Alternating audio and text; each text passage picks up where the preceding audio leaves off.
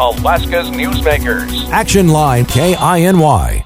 You are listening to Action Line, provided through KNY. I am your host, Jordan Lewis. Joining me, I have a lot of folks with me today because I'm actually doing this one over Zoom, so we can make sure we can fit everybody. Now, would everyone like to sort of introduce themselves one at a time? I think I'll start with Anna first. Good morning. My name is Anna Tollfeldt, and my pronouns are she, her.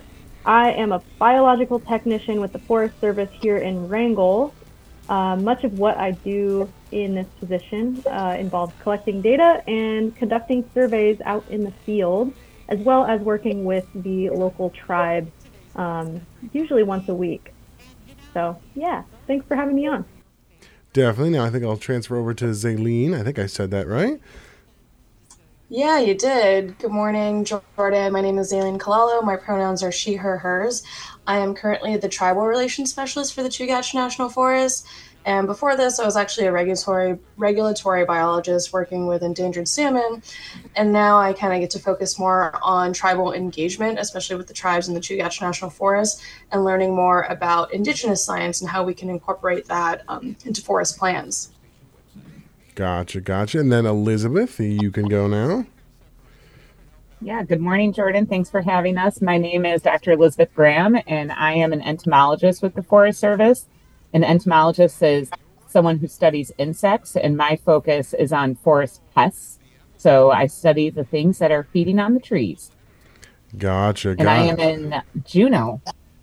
Alrighty, and then I think, Priscilla, you are the last one I got to introduce here. Hi, yes, good morning, Jordan. Thank you for having me. My name is Dr. Priscilla Morris. I am the Wood Innovations Program Manager for our state, private, and tribal forestry branch of the Forest Service. And I work with partners across the state, tribal, non-tribal, state, private entities to help fund their projects that want to use any type of wood product. So I work a lot with sawmills. I work a lot on the wood energy side to displace diesel oil to reduce costs in rural communities and help them utilize their natural resources. Gotcha. Okay. And then I will just shout out, we also have Sally Hertz here from the Forest Service as well. She's help me kind of coordinate and getting all these folks together for this. So I want to make sure we also acknowledge that you're there too, Sally. Thanks, Jordan.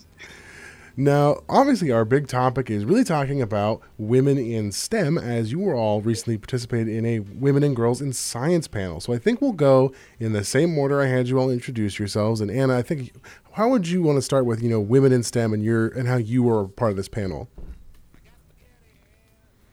Oh, gosh. So I am brand new to the Forest Service, but I have kind of a long history in working in the scientific field. But recognizing women and girls in science, it's really important to me as a woman in science because I feel like it's kind of, there's not very many women working in science. In fact, most of my jobs prior to working in the Forest Service, it's been primarily men that I worked with, and I was often the only woman. So recognizing women in the scientific workplace is just super important to me. And the work that women have done in the past and continue to do in this field is super important and should never be overlooked. I hope to continue to see more women entering the scientific field, and as I work with the Forest Service, I'm just really excited to build relationships with other women and just lift each other up and support each other. I think it's really important to build those relationships. Gotcha. Okay. I think that's a very good point. I remember even during my coursework for my undergrad, because I have a biology undergrad, that was a lot of what you saw. You did see a lot of, men in those courses, but you didn't see a lot of women. So seeing more women getting engaged in STEM and having that encouragement, I think, is quite important. Yeah, for me, Jordan, it's a little bit kind of similar to what Anna experienced. I worked a lot in salmon fisheries, but also doing tribal engagement. And, anytime I tried to transition to being like a full-time fisheries biologist, I found that it was just really hard and competitive. And a lot of those positions were mostly seeking out men. And that was very difficult for me, especially being a woman. And not only am I a woman, but I'm also a woman of color. So growing up, I didn't really see a lot of women who looked like me in these positions, let alone if there were any women. So for me, it means a lot to be able to celebrate this day and, seeing how far we've come, especially with a lot of the women on this panel. We're all at really different stages of our career, but have very similar experiences, just, finding ways to empower our feminism and, showcase kind of the hard work that we're doing. Gotcha. And I'm glad you also took that time to mention that, that you are also a person of color. I know that was a big thing for me as well. Before I went into doing my studies, I'm like, I'm the only person of color doing this entire course. Cool. I will strive and do my best. I think it's very important that you also acknowledge that part of it as well. Yeah. I mean, just to add to that, I think historically, a lot of people of color generally go into these agencies doing mostly administrative work. And my parents, my grandparents, they all worked in state government, but they mostly did administrative jobs. I kind of called myself the green sheep of the family because I was the only scientist and the only one who kind of went in this environmental science or science field in general. So. Gotcha. Now, Dr. Graham, how would you like to contribute on that? For me, reflecting on the International Women and Girls in Science Day and preparing for this panel, I really took some time to think about and honor all of the amazing women that I've been fortunate to work with over my career. And I thought it was a really great opportunity to highlight some of the great relationships that I was able to build and partnerships and mentors that I found with women in science, and then hopefully providing a model and a platform for other people to come together and find that same support that I was so fortunate to have.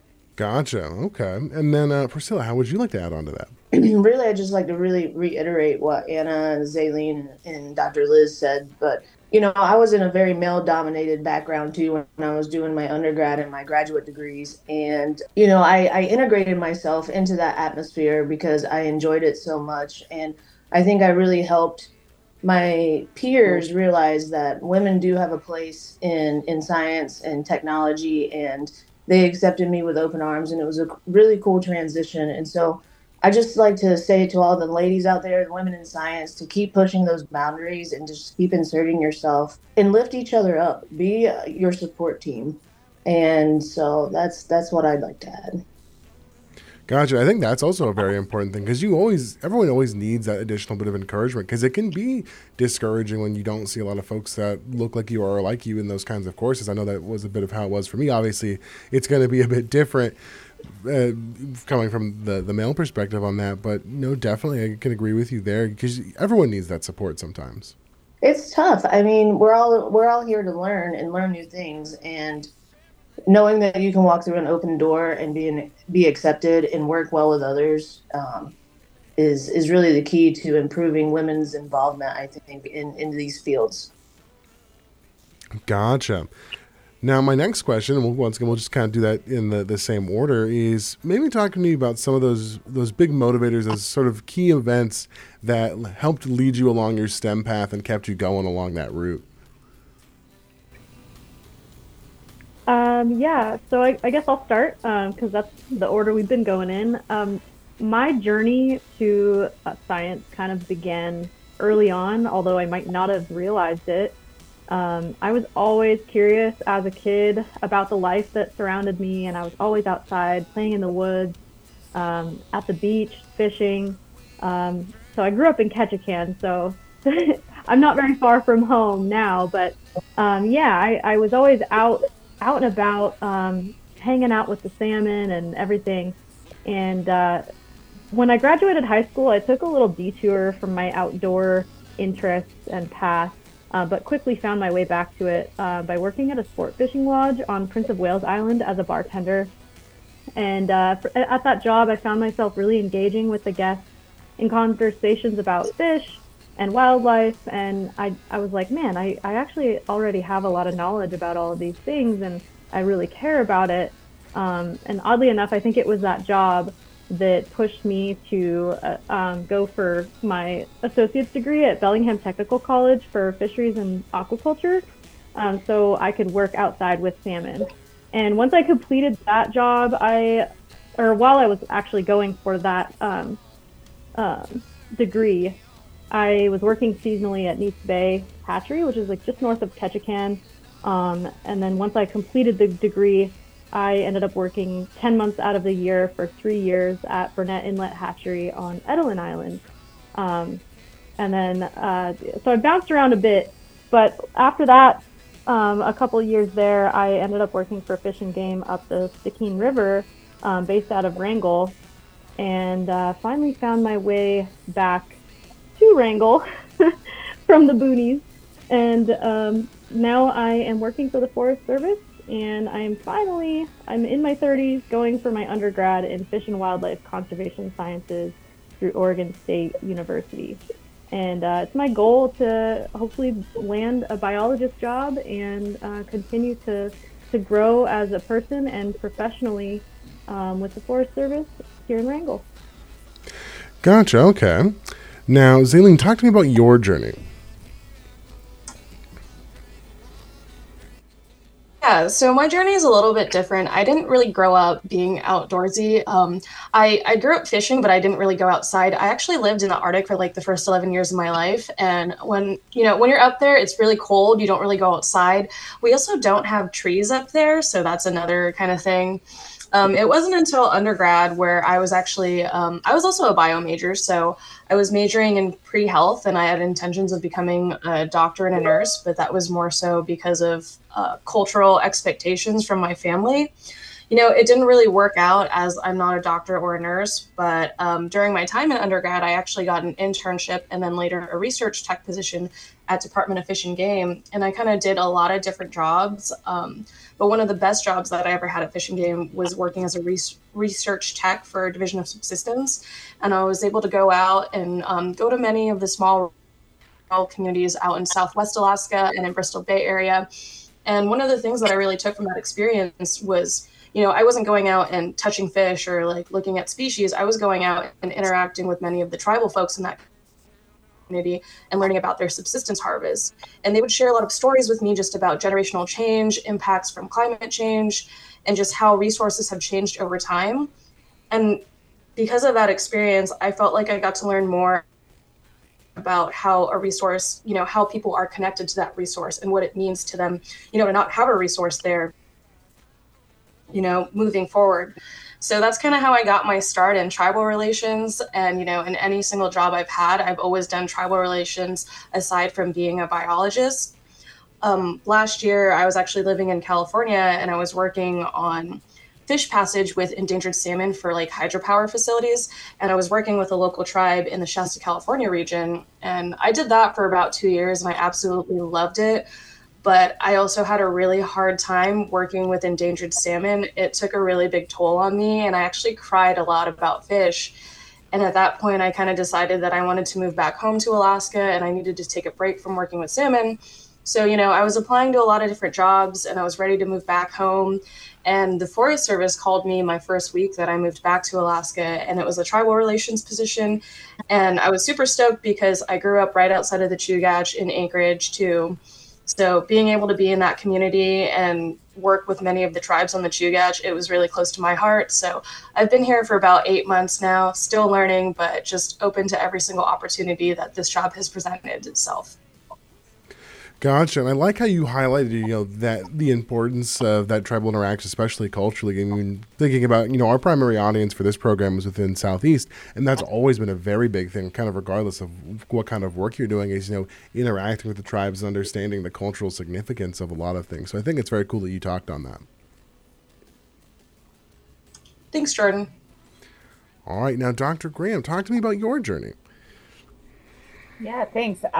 So I was definitely not born an entomologist. Many people are, but me, I grew into one. And I wasn't someone who had an insect collection as a kid or anything like that. But I really always held a fascination and a love for nature and the natural resources and ecology and the forests. And after I had finished my undergrad and I was working, I'm originally from the Chicagoland area. I was working in the city and sitting in traffic all the time. And I just knew that this was not for me. And so I actually used graduate school as a way to expand on that interest and that love and pursued a master's degree in forest ecology. And it was there where I discovered the amazing role that insects have in the forest. And I just found it so fascinating, this real life David and Goliath scenario where you've got these tiny insects that can take out these ginormous trees. And so as I studied that, I thought it was so amazing, but I didn't know enough about insects. So I had to keep pursuing more degrees, and I got my doctorate in entomology, but focused on forest pests. And then continued on and was able to do some more research with some folks in Michigan with the Forest Service there. And then eventually got my job here in Juneau about just over 11 years ago. And when I landed here, the first breath I took when I got off the plane, I knew I was home. And I just absolutely love being able to be a part of this amazing forest. Gotcha. I think it's a good thing you noted how you didn't start off on the entomology sort of route. You kind of grew into that later on, which I think is kind of almost a universal science experience where you get into the field and you're like, okay, I want to do this, and then you end up finding like a specific niche later on where you're like, that's where I want to specialize. I know for myself when I was doing that, I went into marine bio originally, and then from there I further narrowed it down to, I want to do sharks specifically, so I need to get into ichthyology and focus on fish in that area. And then obviously I later transitioned out of that. But I think it's cool to know how that is a part of, I think, almost everyone's journey through science. Yeah, definitely. I thought I wanted to be a wildlife biologist, and then it turns out I don't like dead animals, but I can handle dead insects. Right. My brain's like, maybe it's just like the disconnect. You're like, it's the insects. I don't feel as attached to now. Yeah. Alrighty. And then Priscilla, talk to me about your journey. Yeah, so I actually grew up on the East Coast of North Carolina, working with my parents on a marina. And so when I was in high school, I was really pushed to go towards college, but I kind of figured I'd stay in Eastern North Carolina and just continue the family business. So when I got into college, I was accepted into North Carolina State University, and I really had no idea what I wanted to do. So I entered into their first year college program, and they pointed me towards the College of Natural Resources. I grew up hunting and fishing and working on boats, and so the hunting side of me, I was raised on hunting on property that was intensively managed for timber production, and that really piqued my interest as to why they grow trees the way they do and why they come in and harvest them at certain times. And so through the College of Natural Resources, I received my undergrad in forest management. And at that time, the economy crashed, and it wasn't a really good time to enter the job market, but it was a good time to look at furthering my education and entering into the Forest Biomaterials program, which is the sister program to forest management. And so throughout my graduate school, I was learning, how to take those trees and sustainably use them in valuable wood products. And so I received a master's and PhD from North Carolina State University. And when I was finishing up this PhD, I was able to integrate professionally into some conferences to try and take that next step into my career. And I met the director of the Juneau Forestry Sciences Lab. And I really tried hard to promote myself with her because I just had this undeniable urge to come to Alaska. And so in connecting with her, I was hired as an intern with the Juneau Forestry Sciences Lab to work on data collection on second growth timber to determine what the valuable wood products would be from that project. I also got to work on other projects, including some fish biology stuff, some climate monitoring stuff. And so it was a great opportunity for me. And I got the position I have now, I do believe, because of that internship and just my background. I have a knowledge of how to sustainably manage the forest, but I also have the knowledge of how to sustainably use that forest in wood products that we use every day. Gotcha. Now on that, I'm looking at our clock and we don't have too much time left here. So I want to once again go through each of you. We'll do it in the reverse order this time. And just leave me with one big encouraging thing you'd want to tell any women who are looking at getting into STEM or any young girls that are looking at getting into STEM. And so Priscilla, we'll start with you this time and we'll work our way back to Anna. Yeah, sure thing. I think the biggest message I like to put out there is just to continue to be your own promoter and be confident in yourself and make those connections and continue those connections forward. Many of the connections I made through undergrad and graduate school, I still have today professionally, and be the best you can be and continue to promote yourself and don't be shy. Thank you. Dr. Graham. Yeah, great advice from Dr. Morris there. And I would also say really just to build your network and not be afraid to ask questions. Really, the more you inquire, the more you'll learn, and there's no limit to what we can learn.